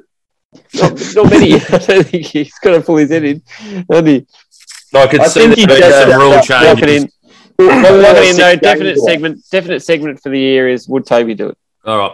Moving on, would Toby move on to the next team? I think he would, and that would be the side that is beloved by the mad scientist, Essendon. Now, Essendon finished 8th last year by the looks from my ladder in front of me. And that's as good as it's going to get for them this year too. I was going to say they ain't finishing 8th this year. They're more likely to drop down than they are to jump up a couple of places. Dylan Shield, he's under the pump. He missed a lot of last year. He needs to repay them. Mason Redman, he's under the pump too, just because they've put a lot of time into him, and I don't think he's very good. And Sam Draper needs to step up and make that ruck position his own. Under the pump for me is the turnover king himself, Dylan Shield. Jake Stringer under the pump, because he's got to turn up sometime before August. Yep. And actually start playing good footy in like April or March or something like that. Yeah, no, look, I still think Dylan's been there longer and he needs to pull his finger over his rear end before even Stringer does. Stringer has the capability of being a game turner. I don't think Dylan Shield. But Dylan needs to frigging hit a target and he's not going to do that, so he's under the pump. I love him streaming forward and kicking it. I was going to say I love him streaming forward and kicking it to Wilkie. It's great. I've got them missing, and I've got Parrish under the pump. I think over the last couple of seasons we've seen glimpses, and I want to see him take it to the next level. And he's got to be a bona fide start now. Yep. Yeah. Like he either is or he isn't. And I think we find that out this year. So yeah, we'll find out if last year wasn't a flash in the pan. Yep, and I think we've given Essendon way too much lip service. We will move on to the West Coast. The mad scientist is going to love our Essendon take. Yeah. We're all of about a minute and a half. And just before we move on to West Coast, Chris Jericho says, hi, mad scientist. And we will move on to West Coast. Now, the West Coast Eagles, wow, they'd have to be a good even money bet for bottom 4, wouldn't they? Yeah, I've got them as more than likely bottom 2. Them and Hawthorn will probably fight it out for the wooden spoon. They might steal the odd game at home, though. That's the thing. Yeah, but no, that's not the fortress that it used to be. That used to guarantee them half their wins, didn't it? Or, winning half their games. Doesn't anymore. I don't think there's much really to say about them. Jack Darling's under the pump, especially with the innuendo about him, Willie Woney. Now he's injured, and I think Tom Barras is one to watch. I think he can really become an elite one-on-one defender. I think West Coast is in a lot more trouble than just saying they're a bottom 4 side this year. I think their problems are real deep. They've invested in a lot of players that I think are very average. And the ones that are above average can't stay fit. And now they're really going to struggle because they're either going to have to try and offload contracts. Players are going to retire. Like you look at McGovern, Hearn, Kennedy. That's what I was going to say. They're just as old as Geelong, aren't they? Is this Hearn's last year? Oh, last year probably should have been. Realistically, if they had vision for the future, last year should have been. I think they've got just as many players over the age of 30 as Geelong do. The problem that they've got is though that Geelong's over 30 players are much better than West Coast. There's being over 30 and there's being over 30 and actually contributing. Well, there's at least one Geelong player that's over 30. It's probably a once in a generation player too in Selwood. Yeah. And you look at like even the players they've brought in, like what they gave up to get Tim Kelly as an example. What's the point if you're not going to win anything and you've just mauled? Yeah, how's that working out? How's that working out for the Coasters? I just want to add, they've got Will Evioli coming back. That is what it is. Liam Ryan's not the superstar that he's billed to be, and we pointed that out a couple of years ago, Woody, on social media, and we did. Correct. And Oscar Allen is nothing more than an average footballer. Yeah, I think he's a bit overrated myself. Yeah. It's really Nick Natanui and 17 other guys on the park, really, isn't it? And again, Nick Natanui, isn't he one of the over 30s as well now? He's still probably he's nearly their best player still, though. Which is a problem. I said this a couple of years ago. I said that, and I got a little bit roasted for it, but I said that I said Andrew. I didn't think Andrew Gaff was very good, and I think he's an extremely average player. He's a wingman like an average wingman at best. He doesn't get his own ball ever. He's always 1-2 handballs off the pack, off the play. He's always off the ball, and and it was easy for him to play that role in 2016 and 2017 and 2018 when they had hard ball getters in the midfield, but they're all retiring and getting on now, and the young kids they've got in. Yo's not a hard ball getter. That's. And is he injured again as well? I think, isn't he? Yep, and Shuey's not a hard ball getter. That, you just look at it and you go, well, who's going to win their ball? Naipanui's hitting it, tapping it to the opponent because none of them want it. Tell me if this is controversial. Josh Kennedy's gone on 1 year too long. Absolutely, he has. Yep, I think that's accurate. I think you'll find he'll actually just fall off a cliff this year. Okay, well, I'm not too fond of the state. Not literally. I'm personally not too fond of the state of Western Australia. Their premier's a dickhead. Let's move on to the next club. Sorry. Before we move on to the next club, who's under the pump? For me, Simo. Yeah, I know. He's got a bit of currency in the bank. It's a while ago since he won the flag, Jess. He's got a flag in his pocket. I'm just saying. It's a while ago. Yep. Still have it's a while ago that Hawthorn went back to back as well, and we still hear about that every single day. Yeah, well, it's not my fault that the world's full of Muppets. What are your thoughts, Chris? I was just going to say, I reckon, and for me, this is not in a negative way, in the way we normally do it, you guys normally do it, but I'd say Tim Kelly's under the pump. They gave up a lot to get him, and he's going to be playing in a very average team this year, but he's still got to show up and at least show what they gave for him. Yeah, that's a fair call. That's a fair call. That's enough about. So they're going to be missing Darling. We're going to be missing Yo. We're going to be missing Oscar Allen. They're going to be missing Dom Sheed, Luke Shuey. I think Campbell Chesser, Greg Clark. And I think did I say Elliot Yo? Yeah. Elliot Yo and Shuey and Sheed. That's their entire midfield. Okay. They're in the world. If Gold Coast don't beat that team in round one. It says more about the Gold Coast than it does. Yeah. So what you're saying is the West Coast Eagles for round one are in the hurt locker. We will move on to the next one because we're sick of WA. Rio. We've actually got a break between Rio because St Kilda actually finished above them on the ladder on percentage. The team that's dear to me, they had 10 wins last year. For me, a tick would be 12 or 13 wins compared to last year. Whether or not they can do that's a big question. I did like the look of that young Jack Hayes. He looks like he could be ready. He looks like a goer. He looks ready to go. Yeah, it looks ready that he could, especially if Paddy's going to play limited football. Which I was going to say, does he look like he can end Paddy Ryder's career?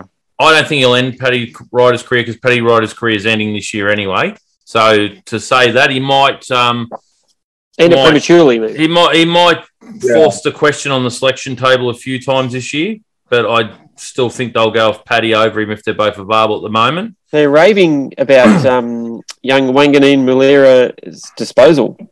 Apparently, he is one of the best ever field kicks to come out of the under-18 competition. So he could play off a half-back, you think? Oh, look, I would do what Hawthorn did when two other clubs put their guys in the same draft in the firing line. I would actually, as you said, play him off a back flank or even put him on a wing. I'd play him off the wing because if he's that good a kick, then why would you not give Max King silver service? Yeah. So, because similar to what Hawthorn did with Hodge, they looked after him for all those years early on and just played him off a back flank. Yep. I reckon back flank or wing for him. And no, I'd put him on the wing because you want to give Max King good service. He's got great hands. But I think Max King's been forced in previous years to probably do too much contested work. So if you've got a clean kick of the ball, get him up the ground. Sharman is a guy to watch too.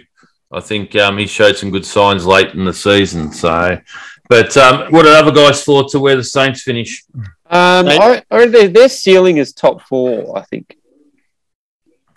I'm not saying they'll get there, but I reckon that's their ceiling. That's their goal. If they have everything going their way, I think that's their ceiling. Do they get it, or what do you actually expect them to finish? I expect them to make finals, I think. Yeah, so do I. Got them making finals. The big improver for them is Max King. I think he can be one of the very best key forwards in the competition. He's actually showed signs in certain games where teams that played in the finals and high up in the finals had no answers when he was on fire. I think he's going to. If there's one player I think that could kick 10 goals in a game this year, I think it's Max King. I agree with that. His goal kicking accuracy in his first couple of years was pretty ordinary, but he's done a lot of work on it. He's done a lot of work on a set shot, and he actually has a set shot, not a snap. And that's right. He's a great contested mark as well. You think about it. St Kilda. They're a team I've actually got a real soft spot for, and but I just look down their list and I just can't see it. I look at the other lists that are fighting for those kind of 7-8 spots at the moment, and I just unless like you look at the preseason game for Brad Hill, he's a guy that needs to come out and play like that every week because he's not done that for long enough. A guy like Sinclair needs to come out. Ross needs to step up. King Ross needs is the turnover king. He ain't going to step up. He needs to do something because you can't have passengers if you want to have a ceiling of top 4. I wouldn't play Ross and I wouldn't play Billings. There you go. Gresham coming back is a big deal. Yeah, he was looking good too in the preseason games. I don't mind Billings. I think he's all right. I think you guys should never. I don't think you should. I know you've got. It wasn't you I was talking. It was another Saints fan, but about the documentary that's just dropped. But I don't reckon you guys should have got rid of Dunstan. I thought he was a very decent young player, so I'm not quite sure what was going on there. I think they wanted a bit more polish in the midfield where they've got enough inside players, and he was unfortunately the one that they chose to get rid of. Yeah. I would have given him even another year just to see kind of how he progressed. But anyway, it's done. What's done is done. I think a problem with that too is the smaller list probably didn't give him that sort of flexibility. Yeah, flexibility. Yeah. But I just like to put it in perspective. I look at their list and I look at a list like a Carlton, a Richmond, a Geelong, a Fremantle, and I go, well, those lists are better. And if they stay fitter and they play at a reasonable level, they will finish ahead of St Kilda. It's just how I just can't see the Saints making it, and I've got Brad Hill under the pump. Yeah, I've got him as well, definitely.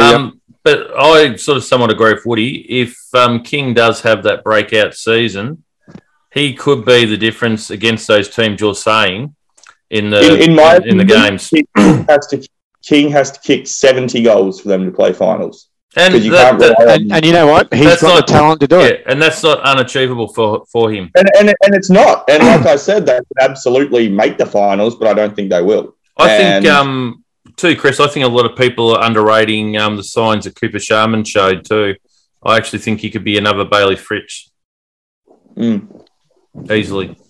Who's that they've got? Which was it Hunter Clark? Did he do his ACL or no? Who was it that did his ACL? Hunter Clark's done his ACL. Yeah, the shoulder. You mean? No. Someone did one of them do their knee? Sorry. I thought someone from St Kilda down back. Hunter Clark did his shoulder. Oh, his shoulder. It's Caulfield did the ACL. Caulfield, that's right. Yeah. And that one sucks.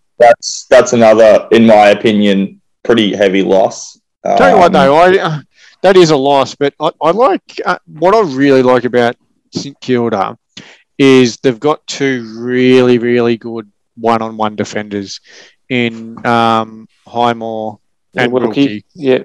I think don't underrate. That's what gives me confidence with them. Wilkie's really good. Don't underrate though, guys. Josh Battle going up back. because that could really be what he needs, is to be said, you're just playing up back instead of swinging him forward, back, and everywhere that they have. And they've got options there too, because let's not forget they've got Dougal Howard as well. So, I mean, they've got... Is Josh Battle under the pump? No. I think... I don't think so. Okay, let me rephrase that. Is he struggling to find his spot in that team? That's what I was going to say. He's not under the pump because they haven't found a position for him. He's done okay in the back line. He's done okay up forward. You know, they just need to settle him somewhere. He reminds me of Goddard in his first 5 years, where Grant Thomas started it off by not giving him any specific role.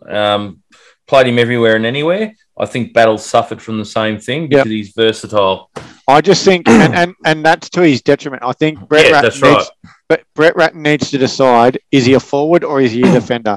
And then leave it at that. And to be brutally honest, with the forward line you've got Membry, you've got King. You've still got Cooper Sherman fighting for a role in the forward line. You've got Dan Butler floating around up there. Yeah, I think it's a good enough forward line. You've even got Higgins. And probably Gresham will probably play mids, but stay in the forward line a bit as well. It's really play him up back. There's just there's already too much up forward. It's a wasted exercise in my book. Anyway, so all right, Who's under the pump, guys? I think Chris flirted with that because he said Battle. Yeah, I've got Hill. Yeah, Brad Hill. All right, Brad Hill. All right, Brad Hill for me. We've got the 10-minute warning, so we may have to come back one more time for another segment. I just elaborate? We'll just quickly get with Freo and then go Richmond, and then we can be done with it. Okay. Yes, go, Chris, quick. I was just going to elaborate on the Brad Hill thing because if you'd asked me before the preseason game, is he under the pump?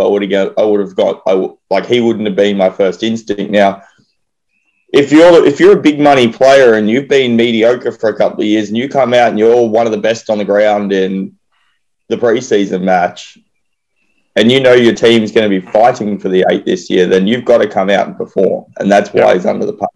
But let's not. Are you putting him under the pump because of his contract?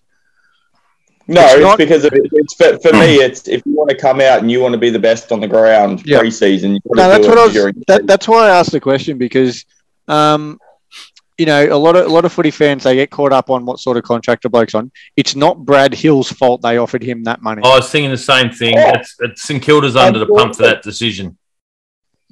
Oh, we're down to 8 minutes. Yeah, all right. That's it about the Mighty Saints. Fremantle, well, they're going to be better than West Coast. Anyone else's thoughts? I think they could be very, very good. This is a team that can jump into the 8. There's a lot to like. There is so much to like. Whose spot are they taking? Okay, Melbourne, Essendon, Port, Geelong, Brisbane, Dogs, Swans. There's 6. That only leaves 2. Yep, they're GWS and Essendon. Yep, so they're well above Essendon. Yeah. I mentioned earlier there's a bloke that I rate just as highly as Hugh McCluggage, and that's Andrew Brayshaw. Yeah. That bloke is going to be an absolute superstar. Matt Taberner, I think he's a guy that could probably come out and kick maybe 60 goals as well. Under the pump for me is Rory Lobb. I've got Griffin Logue under the pump. But, Griffin Logue, he just needs to decide for himself, does he want to be an AFL footballer? Either have a crack or don't. Yeah, that's fair. I've got them missing. I've got them coming 9th just. I think, because we're talking about what spots are available, I've got Sydney and Essendon falling out and Richmond and Carlton going in. And Richmond will go back in. So there's 7 spots. See, I don't think making the finals, even though I think that's their pass mark, it's not essential for their future. They have their next 5 years. I mean, if we're looking at teams based on where they're at currently and where they could be in the next 5 years, is there anyone in better shape than Fremantle? No, there's not many better. No. Absolutely not. We got 7 minutes to go on Richmond. Richmond. Let's talk Richmond, I guess. It's hard to say who's under the pump. They should scoop back into the 8s. That's about all I've got about Richmond. I think they could potentially jump into the top 4. I mean, they've still got a good enough list. Tom Lynch is under the pump. I think he's been up and down. He's shown signs. He's played 6-7 good games, and then a few poor ones. I think is Jack Riewoldt going to fall into the 1 year too long category? About that. If he goes on next year, I think, but I think he can still play a role this year. Yeah. And there's one guy, Chris is going to love me saying this. There's one guy that gets me really excited about Richmond, and that's Liam Baker.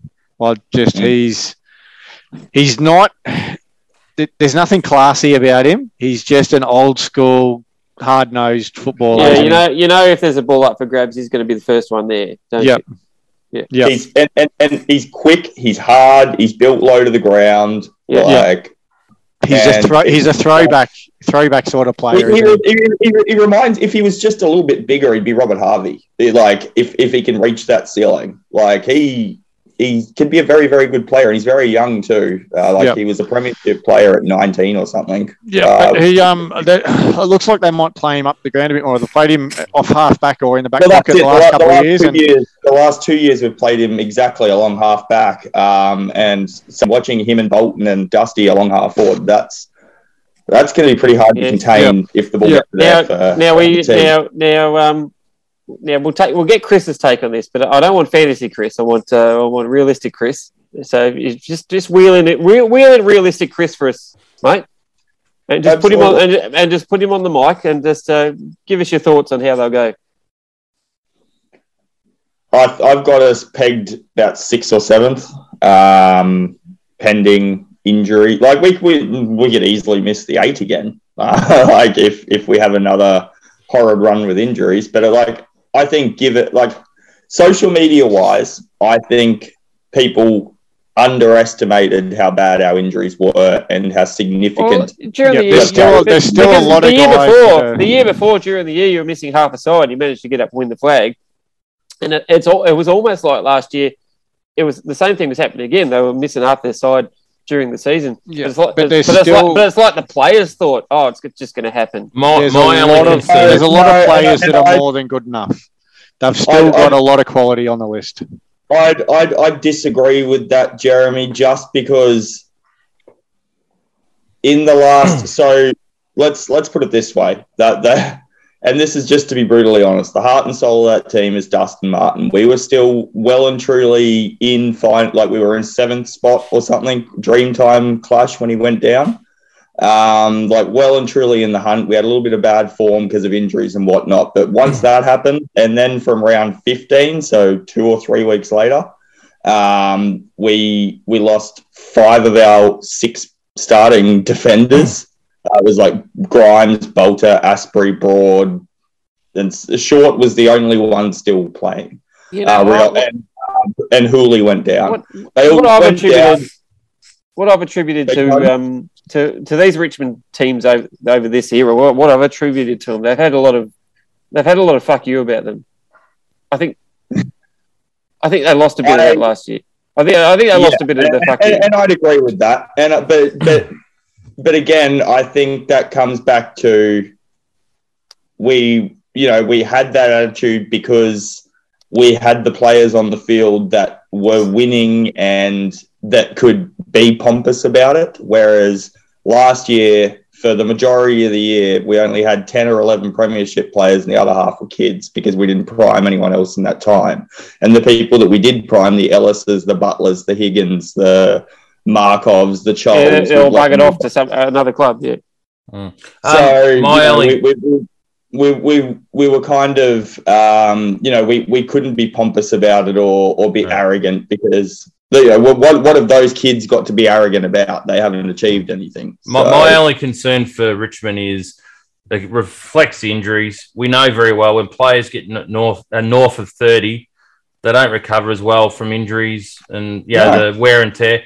And Dusty's going to be 31 in June. I'm not saying it's to write him off or anything, but I'm just saying these are the sort of things that might eventually catch up to Richmond.